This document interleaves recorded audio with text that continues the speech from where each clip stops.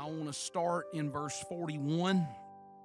The Bible says there, "Let thy mercies come also unto me, O Lord, even thy salvation according to thy word.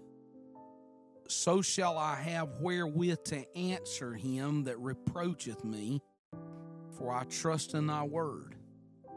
And take not the word of truth utterly out of my mouth, for I have hoped in thy judgments. And so shall I keep thy law continually forever and ever. And I will walk at liberty, for I seek thy precepts. I will speak of thy testimonies also before kings, and will not be ashamed. And I will delight myself in thy commandments, which I have loved. My hands also will I lift up unto thy commandments, which I have loved, and I will meditate in thy statutes." And I'm going to preach to you here tonight about the merciful salvation of the Lord. We're covered. We're covered. We're covered by His blood. Yes, amen. And I thank the Lord for that. Let's ask the Lord to touch our hearts here tonight. Lord, I'm thankful for your word. I'm thankful, Lord, for your goodness. Lord, that you have placed in our hearts. I ask you, Lord, tonight that, God, that somehow, Lord, that this word would cause us to be more and more grateful, Lord, for what you have done in our hearts. Help us, Jesus, to respond, God, to your call. And at the same time, I pray, Lord, help us to know, Lord, that your presence is always near to us. I ask you, Lord, that tonight for this congregation. In Jesus' name we pray. Amen. Amen. Amen. You may be seated. And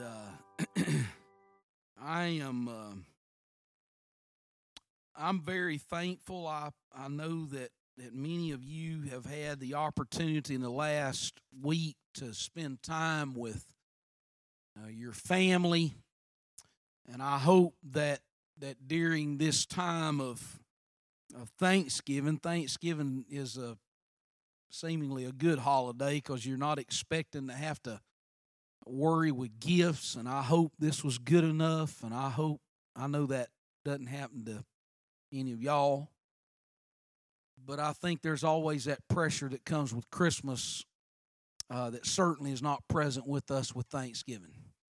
And so I pray that this week that there has been some opportunity that you have had to look back and to and just to be thankful for what the Lord has done in your life. I heard a song several years ago, and it's a song that's called "Not in Me." No list of sins that I have not done. No list of virtues I pursue. No list of those I am not like can earn myself a place with you. Oh God, be merciful to me. I am a sinner through and through. My only hope of righteousness is not in me, but it's only you. Verse 2 says, no humble dress, no fervent prayer, no lifted hands, no tearful song, no recitation of the truth can justify a single wrong. My righteousness is Jesus' life. My debt was paid by Jesus' death. My weary load was borne by him, and he alone can give me rest. The third verse says, no separation from the world, no work I do, no gift I give can cleanse my conscience or cleanse my hands. I cannot cause my soul to live. But Jesus died and rose again. The power of death is overthrown. My God is merciful to me and merciful in Christ alone. And then the ending, my righteousness is Jesus' life. My debt was paid by Jesus' death. My weary load was borne by Him, and He alone can give me rest. Whether that psalm that we have read, it's a long psalm, 176 verses. Whether that song is written by David or Ezra or somebody else, here's what you understand, that it really ought to cause us to have a gratitude for the eternal hope that the Lord has provided for every single one of us. This sixth section that I read to you here tonight, the previous sections have all dealt with life, that are issues that saints deal with in their lives. Just quickly, just to point out the first one, Aleph, the matter of character in seeking the Lord. How do you know that? He writes that phrase there, undefiled by the way, deals with that matter of that area of character. He comes to the next one, Beth. It's the problem of living a pure life. You say, well, how do you know that? The question that's asked, how can a young man cleanse his way? And then you get to the third one, Gimel, the challenge of living in an alien world. You say, well, how do you know you're in an alien world? Because the phrase there is that you would open my eyes up and help me to be able to see there. And then we come to Daleth. That is the difficulty of facing the challenges and the pressures of life. You say, well, how does that manifest itself in that section? It's where the psalmist says these words that my soul cleaves to the dust. And then he says in the section there called He is that there are times where that there can be divisions, that they can get into our heart, and you battle with the flesh nature, you battle with the sin nature. Romans 6, 7, and 8 all deal with that, because his request is that, Lord, I want you to incline my heart toward your testimonies. I want you to cause me really to try to give myself to that particular matter. And now the psalm, the section that I read, verses 41 through 48, talks to us about the fact about how that it tells us about the love of God, and that there's that area where that it literally speaks to us, and that we understand that provision for salvation is going to come outside of ourselves, and you ought to be thankful for that.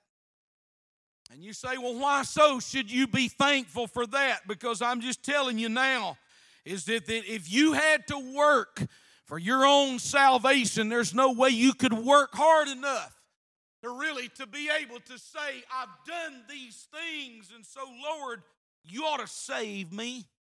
I used to work with a man, was a physician, and he told me this. It's been a number of years ago, and this kind of has always stuck with me. He said, you know, Philip, he said, when I get there, he said, I really think that I'm going to be able to walk in and tell the Lord, I was involved in the world of medicine, and I took care of all these patients, and I helped all of these people to get better and to be healed in their life. And he said, I really think the Lord's going to let me in because of that particular thing. And I didn't say anything. I just kind of respectfully listened to him. But I thought in my mind, sir, you'd have to work 24/7, 365 until you fell over, and you still would not do enough to secure your own eternal salvation, because there's none of us here tonight that is good enough to be saved by our own merit.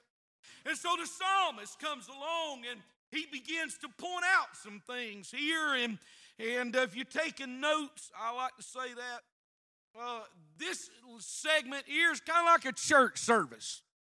You say, how in the world is it like a church service? Because there's prayer, and there's preaching, and there's praise. There's prayer in verses 41 and 42. There's preaching in verses 43 through 46. And then there's praise that we find in verses 47 and 48. And I would just say here tonight that how much that we value prayer and preaching and praise really has a lot to do with how much you value your own personal salvation. So let's look at this segment here tonight. Let thy mercies come also unto me, O Lord, even thy salvation according to thy word. So shall I have wherewith to answer him that reproacheth me, for I trust in thy word.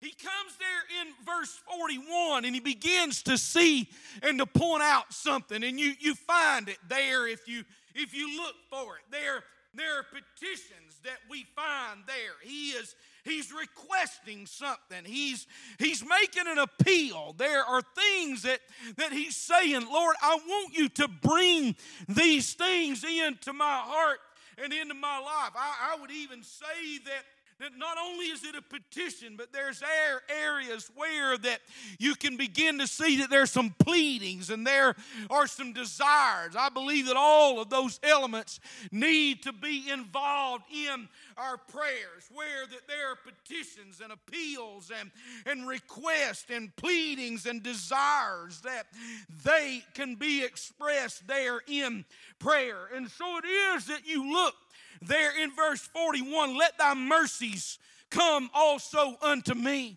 Now, I want to point out something here. Don't miss the fact that the psalmist is coming along and he's saying something. He's saying, I want your mercies there in that place. Not mercy as in singular, but he's saying that there are some plural things there. I've got to have, Lord, your mercies.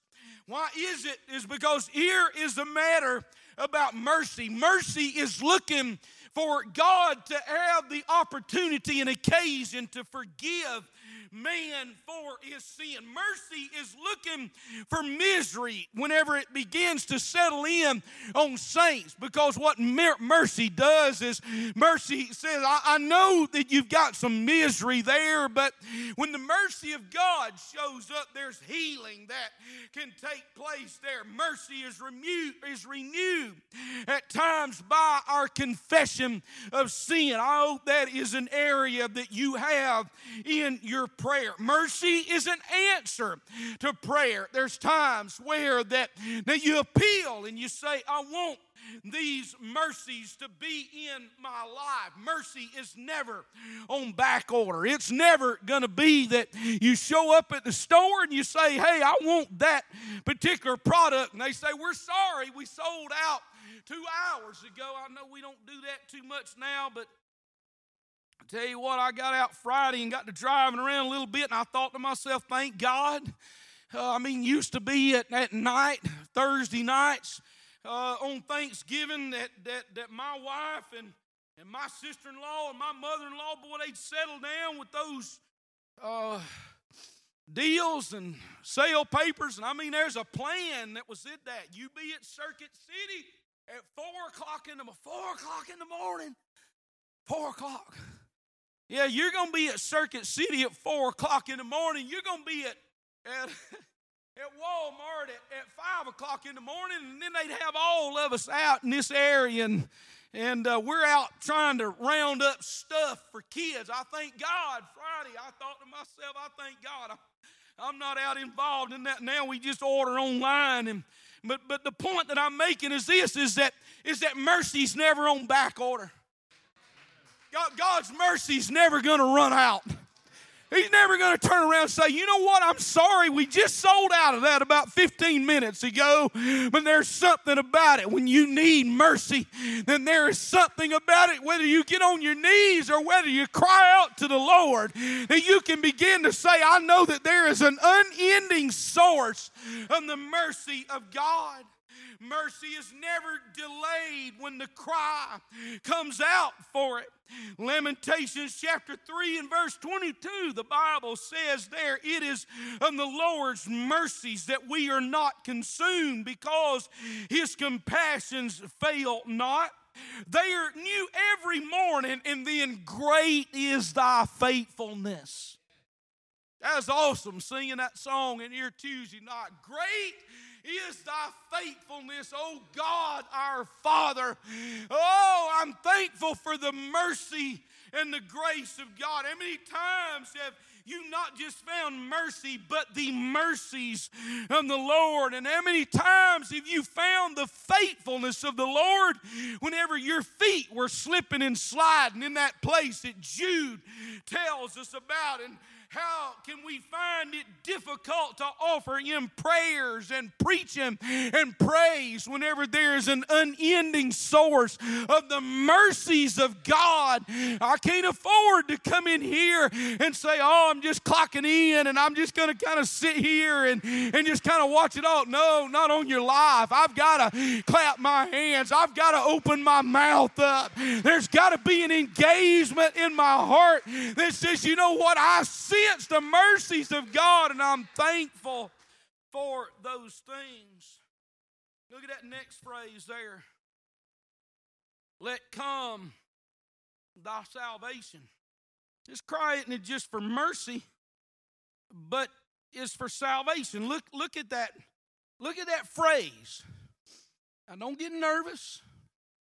You think, man, we're going to be here till midnight. You preach through every phrase. Keep in mind, this is slower is better. You don't believe me? Go tonight to Walmart and get you one of them cheap little old cans of Brunswick stew and take it home and open it up and put it in the microwave. It'll be quick, but it won't be nearly as good as what you had Tuesday night that was crock-potted and stewed and spent a long time doing it. So just remember this same way about sermons. The longer they are,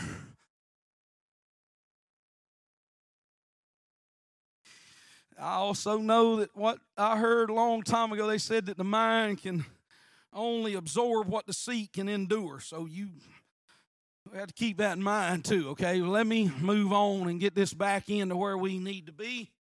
But here is the part that he's talking about. Salvation is at the core. He's saying that the pardon that you have for sin, without salvation, every person on this planet is doomed. Every one of us here tonight in this sanctuary, without the pardon that comes with salvation, I'm going to tell you this, that you will be banished and evicted and expelled in literally to a burning, bawling hell that is going to be eternal in nature. It's going to last forever. And yet, because of the salvation of the Lord that's been provided here for us, know this, that mercy and salvation are always tied together. The Bible tells us in Titus chapter 3 and verse 5, not by works of righteousness which we have done, but according, look at that, his mercy, he saved us. According to his mercy, he saved us by the washing of regeneration and the renewing of the Holy Ghost. Notice what Titus does, or Paul does, whenever he's writing to Titus. He makes a connection. He says, I'm going to show you something, that mercy and salvation is connected together. And sometimes the enemy of our soul doesn't want for us to remember that. And yet our days have gotten to the place where that we have almost lost sight of what hell is really going to be about. It's now more just a word. It's just sometimes relegated to a curse word, or it can be relegated to a circumstance of life where that people say, well, my life is, and you've heard people say that. What are they doing? They're trying to minimize what hell's all about. We can't afford as a church, and we can't afford as individuals to ever get to the place where that we lose sight of the matter of hell. Hell started disappearing, and I'll tell you when it started disappearing was sometime around the 70s and the 80s, and it started disappearing primarily under, and I'm going to call it the big tent of Christianity, the world of the evangelicals. There was a pastor that came along, and of course he's dead now, but some of his writings, John R.W. Stott, pastored in a church across the pond, as they say over in Great Britain there. He began to question the thought about what hell really was all about. And so whenever, because of his the respect that people had for him, they started veering off, and they started thinking, well, maybe there isn't a place that hell is. And then a couple of theologians, one by the name of Clark Pinnock, and I know that these names probably don't mean anything to most of you here tonight, but it was at that moment that people began to veer off.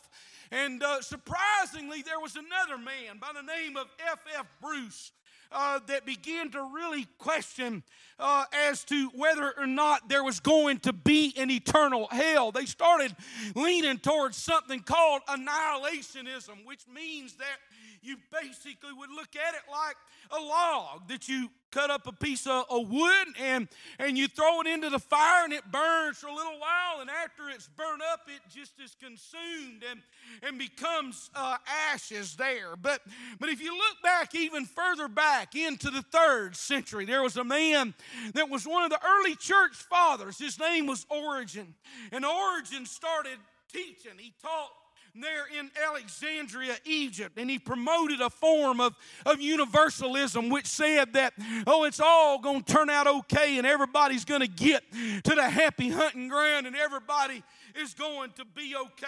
I'll just say this as a sidebar here tonight, that there was a lot of chaotic doctrinal heresy that came in to the church in the 3rd and 4th century, and it still affects the church even now today. There were some that they picked up on those ideas, and they began to turn away and oppose the idea of an eternal hell. One of those men was a man by the name of Charles Darwin. Surprisingly, that you know him as probably the father of evolution, but he became an agnostic. And yet what most people don't realize is that he graduated from a Bible college and he knew what the Word of God was all about. But Darwin turned away from the idea or the doctrine really of hell. Another, Bertrand Russell, was an atheist. He turned away from that doctrine. Karl Marx, a socialist and a communist, he turned away as well. Vladimir Lenin, an atheist and a communist, turned away. Friedrich Nietzsche was a German philosopher. All of these men turned away from the thoughts of hell. And you say, well, it doesn't matter. But it does matter, because most of the psychology classes and the philosophy classes that are taught now in our secular colleges, those are influences that have gotten into that way. But just hear me out here tonight, that it doesn't matter that they don't believe. The fact of the matter is this, is that there literally is a hell that we have to shun. There's a host of primary biblical texts that you have to look at, and you have to say, these are the matters where that hell is talked about. Matthew chapter 10 and verse 28. Matthew chapter 13 and verse 42, and then down in verse 50. Also in Matthew 25 and 41 and 46. There's other scriptures that I won't reference here tonight, but if that systematic theology text that you've got, you ought to take a look at it. There's a chapter in there, several chapters, that deals with the matter of eternal punishment. But I'm just going to tell you, there's some biblical words that describes what hell is like. Here are the words that are there: eternal fire, eternal torment, lake of fire, weeping, wailing, and gnashing of teeth. One man said it like this, C.S. Lewis. He said, there is no doctrine I would more willingly remove from Christianity than hell. That's what he said. He said, there is no doctrine that I would more willingly remove from Christianity than hell. And then he says this, he said, if it lay in my power. He said, I would pay any price to be able to say truthfully, all will be saved. He said, but I cannot say that. And I can't tell you that here tonight as well. I can't tell you that it's all going to be okay, and it's all going to turn out all right in the end, and everything is going to be okay. What is even more alarming is this idea, is that somebody 35 or 40 or 45 years ago or even 50 years ago, that they walked an aisle in a church and they shook somebody's hand and they filled out a card and they raised their hand and then they walked away and they had no more consciousness of the Lord Jesus Christ whatsoever. And yet, whenever they die, the words are, oh, they're in a better place. Is that really true? When there's not one whit of evidence of change in that person's life, that there's no change, then there's no transformation that has taken place in that person's life. I'm just going to tell you, church, here tonight, that it's the merciful salvation and conviction of the Lord that calls us in and says, hey, I want to convict you of your sins. I want you to turn away from your sins. I want you to be born again. Why is that? It's because one of these days, either by rapture or by death, we all will face the judgment seat, whether that's the judgment seat of Christ or whether that is the white throne of judgment. And so the words of the psalmist here is, let come thy salvation. But there's more. And there in verse 41, it's a petition for mercies and for salvation and for the promises. You say, well, where do the promises come from? He notices that. He says, according to your word. It's not according to what Brother Patterson says or what I say or what even our doctrinal stance of the United Pentecostal Church or for other apostolic churches, not just here in our nation but across the world. It's not what necessarily they say, but it is what the Word of God promises to us.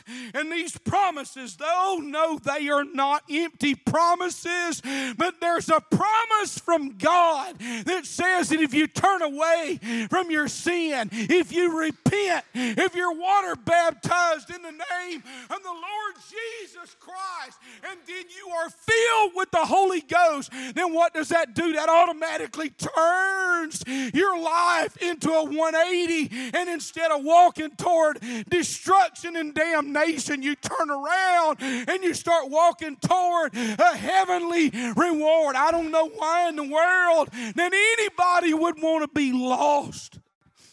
I don't understand that. And so it is that song that we sing sometimes, standing on the promises that cannot fail. When the howling storms of doubt and fear assail, by the living word of God I shall prevail, standing on the promises of God. That's what I'm preaching to you about here tonight.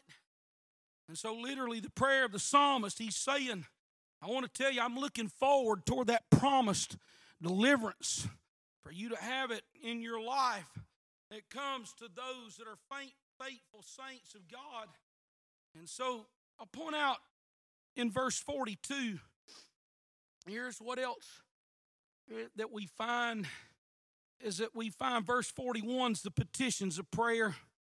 But verse 42 opens up and shows us something else. He tells us, he's saying, I want you to see that there are some purposes that comes to your prayer. And again, we're not certain. It may have been Ezra, maybe David. It very well even could have been Moses or some unnamed psalmist that wrote this here. But for sake of here, what if it was David? David had his share of those that reproached him. Psalm 3, the Bible tells us in verse 1, a psalm of David when he fled from Absalom, his son, Lord, how are they increased that trouble me? Many are they that rise up against me. Many there be which say of my soul, there is no help for him in God, Selah. And then in 2 Samuel chapter 15 and verse 12, the Bible says there, and Absalom sent for Ahithophel the Gilonite, David's counselor, from his city, even Gilo, while he offered sacrifices. And notice that last sentence. And the conspiracy was strong, for the people increased continually with Absalom. That meant that they were opposed to David. And if you know anything about the life of David, you know that there was a place where that in his life that he was running literally from Absalom, and he ran from that holy city there in Jerusalem. It was a deep pit that David was in, and yet in this psalm here, that phrase there in verse 42, Lord, I've got to have your mercy, I've got to have your help, because there are those that reproach me. I want to tell you here tonight, a saint of God, a believer, a minister, it doesn't matter, a preacher, anybody else that is on the Lord's side is going to be persecuted and they're going to be reproached. Sometimes it takes place at where you go to school. Sometimes it takes place there where you work. But sometimes the deepest wounds comes from the rejection of your family. And yet the psalmist here is saying, I want to tell you something. God knows right where that you are. And so the phrase there, he said, so shall I have wherewith to answer him that reproacheth me. Noah's critics were silenced. Moses' critics were silenced. Daniel's critics were silenced. Nehemiah's critics were silenced. Mordecai's critics were silenced. And hear me, church, at the same time it will take place in your life, whether they're at school, whether they're at work, or whether they're in your family, your critics will be silenced. Make the reproaches, make the criticisms, make the accusations, bring on the blaming, bring on the censures that takes place. But there's coming a day that the Lord's going to stand up and he's going to say, enough. That's enough of it. You keep your hands and your tongues off of my saints and off of my church. There's coming a day. And so, church, don't let your feet get slippery in a place where that you are experiencing that here, maybe even tonight. Know this, that you can build a foundation on the Word of God. So he comes along and he tells us that. He said, I trust in your Word. Sometimes in prayer, you need to profess that. I'm not getting into word of faith nonsense, that blab it, grab it stuff. I'm not talking about that. But I'm talking about there are times where you need to confess to the Lord in a place of prayer. And sometimes the best things to confess to the Lord are things that you find that are there in His Word. Let's move on. Let's look at verses 43 through 46. Those verses 41, 42 dealt with the prayer. Now 43 through 46 deals with the preaching. The Bible says there, and take not the word of truth utterly out of my mouth. For I have hoped in thy judgments, and so shall I keep thy law continually forever and ever. And I will walk at liberty, for I seek thy precepts. I will speak of thy testimonies also before kings, and I will not be ashamed. And so he comes along, and he says, hey, he said, if you're going to preach, and all of us are preachers. That's really a fact. You say, well, I don't stand behind a pulpit. It doesn't matter. You're still a preacher. Because you know who talks to you the most? You. You talk to yourself more than anybody else does. And we probably could all agree with that. You know that? You talk to yourself more than anybody else does. And so sometimes you have to preach to yourself. And it needs to be done with accuracy. It needs to be done with precision. It's not just some little talk that you throw together. Now let me put the pressure on our guys, our lay ministers, on myself, on Brother Patterson. We're not putting together some little old talk. I'm not putting together some little old motivational speech for y'all here tonight. And I know maybe last weekend could have fallen into the trap of motivational preaching, maybe encouraging preaching. Sometimes we need that. But a lot of times what you need is just what we're doing here tonight, just walking through, just letting it unfold and unflow and just open itself up. You don't need boutique preaching. What's boutique preaching? Y'all know what boutiques are? Boutique, that's for ladies. That they go in and they shop for these dresses in these boutiques. And it's got all that frou-frou on it, okay? All that little pageantry and embroidery and lace and ruffles and whatever. You only can wear it to church or somewhere where you want to impress folks. And you say, I like this fancy little deal here, but you don't need fancy little preaching. Say, what does boutique preaching look like? Well, boutique preaching, 5 smooth songs in David's bag. Guys, y'all are really going to like this, okay? You ready, Colton? Ready, Champ? Colin, you a little old, but I know these two guys, these young men, they'll appreciate it. Yeah, those 5 smooth stones in David's bag. J-E-S-U-S. Praise the Lord. That's boutique preaching. Or those 5 smooth stones in that bag stood for praise. P-R-A-Z-E. Praise. That's boutique preaching. Rolling the stones away from the grave. Rolling away the stones of defeat. Rolling away the stones of failure. Rolling away the stones of grief. Or battling the giants in your life. The giants of grief. The giants of failure. The giants of misery. Or what about that dirt and that spittle? Remember the Lord did that? He got him a little mud and spit and rubbed it together. And then he put it in there and go wash and you'll be healed. And removing the blindness of grief and failure and defeat. Or this is a good one right here. Victory over the lines. The lines of grief, the lines of failure, the lines of defeat. That's boutique preaching, but that's not really preaching.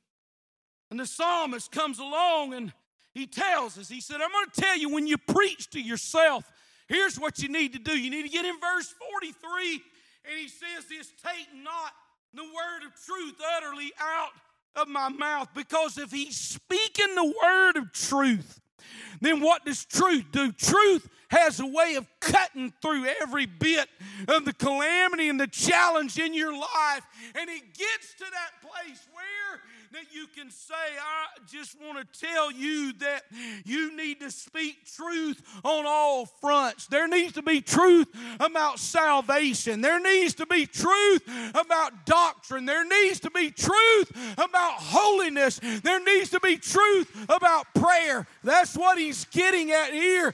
He's saying, I tell you what I want. I don't want truth to ever get out of my mouth.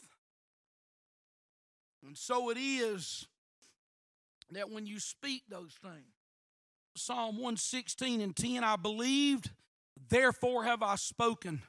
Acts chapter 4 and verse 20, for we cannot but speak the things which we have seen and heard. 2 Samuel 23:2, the Spirit of the Lord spake by me, and his word was in my tongue. Don't speak your impressions. Don't speak your ideas. Don't speak any of those things, but rather speak the truth. Speak the word of God.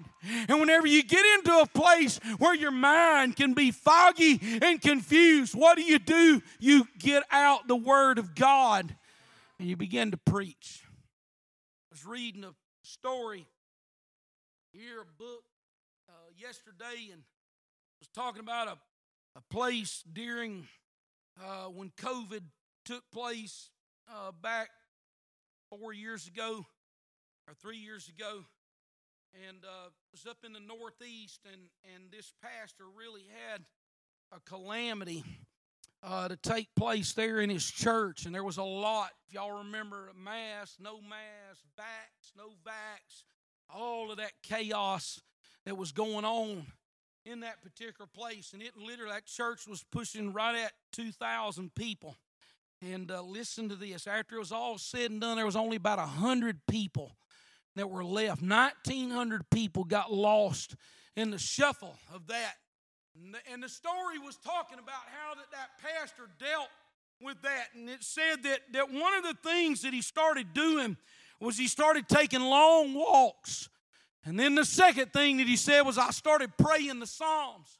He said it was during those times whenever I began to pray the Psalms. He said that there was something in the truth of the Word of God began to pierce through and cut through all of the lies and cut through all of the calamity and cut through the things that somehow had literally overwhelmed my life. I just want to tell the church here tonight that somewhere along the way that you've got to preach the truth to yourself. And the Word of God is a way that brings it to there. And I'm just going to tell you, just for me, I want to preach it correctly. I want to preach the truth. I don't want to sit down or back up off of the truth. I don't want to back up on doctrine. I don't want to back up on holiness and separation from the world. I don't want to back up from those things that have been preached into me as a kid and then as a young adult. I don't want to get away from those things. I want everything inside of me to lock in and be committed to those things that have been deposited into my life and into my spirit by those old elders. And there's been some elders that I've had in my life. Some of them, I'm sorry to say, we don't appreciate them until after they're gone. It's rare that I can't drive through that little city of Op, and I think about old elder, Brother Ravel, that pastored there in that church in Op. And I can remember us going over there at youth rallies and going in there and seeing that big 12-foot chalkboard that he had. And I mean, he had wrote from starting up here to the bottom. And you could see it was that old white chalk. That's the days before we had PowerPoint. And Brother Ravel would start. My mother said that whenever she was a young lady that went to that place, that Brother Ravel would fill up that one side and then he'd turn it over and he'd start writing on the other side and he'd teach. and preach there, and you don't realize it at the time, but the appreciation that you have for those particular things is, what is it? Is somebody trying to get the word into the grooves of the heart and the grooves of the mind. That's what you're after. And if you got a pastor, and I thank God for Brother Patterson, I thank God for my parents, that over the years that they have put the truth in to our hearts and into our lives. And so it is that when the word of truth is in our mouths, what does it do? It exalts the glory of God. But look there in verse 46. The Bible says there, I will speak of thy testimonies also before kings and will not be ashamed. You find in the scriptures that there were men that were full of that kind of truth. We find there is Nathan. You remember him in 2 Samuel, that he walks in and he stands in front of David and he just declares, he said, you, sir, you're the man. You're the guy. Because just a few sentences early, a few verses earlier, David had been told that parable of the man that stole that sheep. He was so fired up about that. He said, I'll tell you what, he said, you find me that guy. He said, and I'll deal with him. Nathan took perhaps a step back, looked at David, and he said, David, he said, you're the man. This past week, it's when I was cooking Tuesday, and this is some homework for y'all. Track it down. 2 sermons that Brother J.H. Osborne preached years ago at one of our men's conferences back at the old campground. He preached a message called Until the Sun Be Hot. Some of you may remember that message. You ought to go back and track that down. It's out there in the Apostolic Vault, and you can listen to it for free. And then he preached another message called When It's Time to Pay the Dancer. And he got to telling the story again about how that John the Baptist stood up there in front of Herod. What did he say? He looked at Herod and he said, Herod, I'm just going to tell you this right now. It is not lawful for you to have your brother's wife. Shadrach, Meshach, and Abednego, they stood before Nebuchadnezzar and they said boldly, we're not going to serve your gods. I'm going to burn you, boys. Doesn't matter. Our God is able to deliver us, but if he does not, O king, you be it known to you that we're still not going to bow down to what you have called us out. That's the kind of men and women that we need in this day, is it to be able to preach it in that way with courage and with energy and strength and say, these are the kind of things. And yet sometimes we have to know that holy boldness is a gift from God, and that our tongues don't need to turn to velvet, nor do they need to turn to silver, or that we become silver-tongued orators. And so don't be ashamed to be the odd man out. Don't be discouraged if you're in the minority. Don't be discouraged at the mockers that want to say, oh, that's hillbilly redneck stuff. That's old school. That's throwback church. I'm going to tell you something. Old school throwback church would probably do our society wonders. And so it is that there's somewhere around it that you have to realize that you can't be embarrassed if everybody forsakes their faith and you're right there by yourself. Have courage. Because verse 46 says, I will speak thy testimonies before kings and will not be ashamed. Take strong commitment to preach like that. Let's move on to verse 47. Verse 47 says, and I will delight myself in thy commandments, which I have loved. My hands also will I lift up into thy commandments, which I have loved, and I will meditate in thy statutes. And I have marked these in my Bible. In fact, I went through all of Psalm 119, and I made boxes and put boxes around every one of those words where that it says, I will. And just in the segment that we read here tonight, here's what it says in verse 45, I will walk at liberty. Why? Because I seek thy precepts. I will speak of thy testimonies before kings and will not be ashamed. Verse 47, I will delight myself in thy commandments. How do you delight yourself in the commandments? You love them.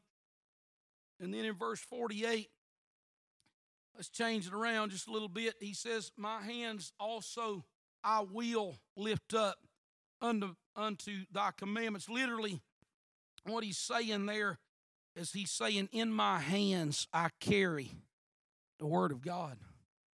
It's in my hands. I've got this word, and I have it in my hands. But know this, church, that before you can have it in your hands, you got to have it in your heart. Because out of the abundance of the heart, the mouth is going to speak. And so he gets here to this end. And so we've noticed the prayer, we've noticed the preaching, and now he starts saying, I'm going to give praise. Imagine that, praise for the word of God.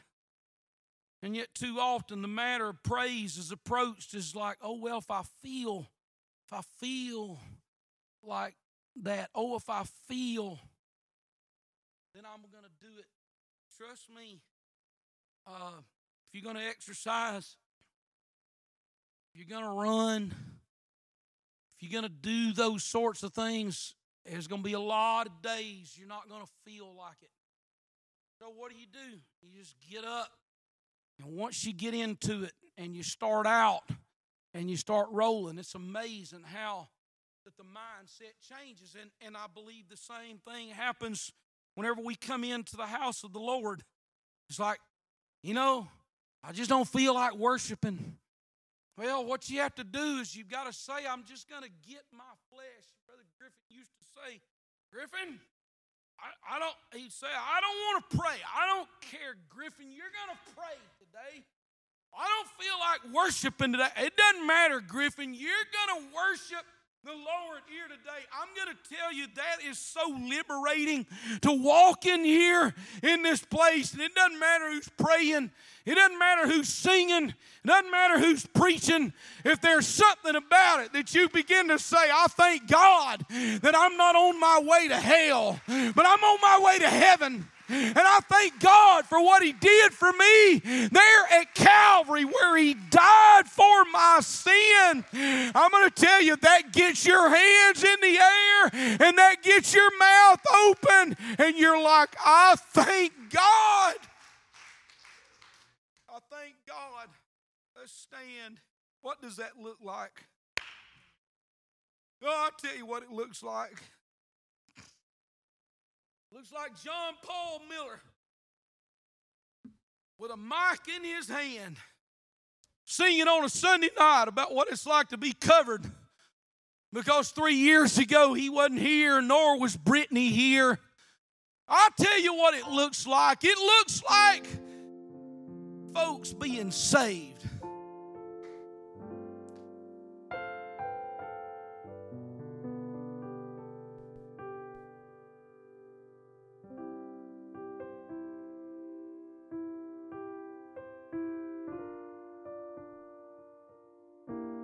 Looks like people, they just start realizing the Lord has done some things in my life. If there have been bumps and scrapes and bruises and challenges along the way, oh yeah, there have. There's been losses. There's been bad decisions. There's been moves that we wish we hadn't made. But the greater question is this, is are you standing in a sanctuary on a Sunday night after Thanksgiving in 2023 and you say, you know what? I'm not where I was 10 years ago. I'm not where I was 20 years ago. I'm not where I was 50 years ago. But I'm in the house of the Lord. And there's a praise that needs to come out of my heart for the merciful salvation of the Lord. That's what it's about. Because somewhere along the way, amidst the backslidings, amidst the challenges, the failures, that you very well could have been in a car accident. You very well could have had a head bleed. It totally debilitated your health. You could be laid up in a nursing home somewhere. Or even worse, you could have had a car accident that could have ushered you out of this life. But instead, you're in a Sunday night service. And you know what I think we ought to do? Whether it's for 5 minutes or whether it's for 55 minutes. I don't think there ought to be a single one of us walk out of this sanctuary here tonight, at least without our hands up and our mouth open. And we say, thank God for what you've done in my heart and in my spirit, in my life. Thank God. Thank God for that. Thank God when I was a kid, I didn't have a choice. You going to church. Thank God when I was a kid, I got caught up singing the Hensons. And man, I love the Hensons. Old Kenny, boy, he could get at it, Sister Kayla. And man, I could help him sing. I could help Ronnie sing The Lighthouse. And I got in high school. And I found out about Greg X. Volts and Bob Hartman. I had to sneak around a little bit with Petra. But I could help them guys sing Grave Robber. I'm going to tell you what I could really get cranked up on was David and the Giants. Jesus is still King of the Jews. I could sing that. I could come in here and I could listen to Brother Patterson preach. I could walk in this, and that over there, it was a small little place. God brought us through. And at every point, it seems like the Lord just bumped things into my life. And you need to meet this person. You need to catch up with them. You need to read this book. You need to get into this Bible. And at every point, the sovereignty of God that was bumping me along. I'm going to fix you up, Philip. You and Teresa are going to get married. I'm going to take care of that. I'm going to put you into this place at school, and you're going to do this, and you're going to be employed there. I'm not just talking about me, but I'm talking about you as well. That job opportunities, opportunities for relationships, opportunities for prayer meetings, opportunities for you to get involved, and yet here you are tonight. I just tell you, church, I can't afford to walk in here and say I'm going to keep my mouth shut and I'm not going to let my heart get engaged. I've got so much to be thankful for. Oh, I've got so much to praise the Lord for.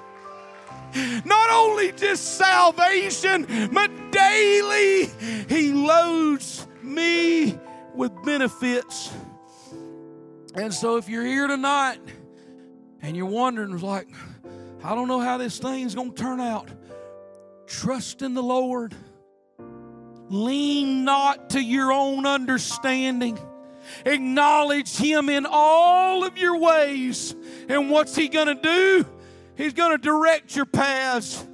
He's going to lock doors. He's going to open doors. And when it's all said and done, He'll usher you in. And He'll say, well done, thou good and faithful servant. That's what I'm trying to preach to you about here tonight. Now, I want us to lift our hands to the Lord. And I want you just to thank God for what He's done in your heart and in your life right now. Lord, I'm thankful. I'm thankful, Lord, for salvation. I'm thankful, Lord, for ways and paths. We'll trust you. Still I will follow. Still I will listen.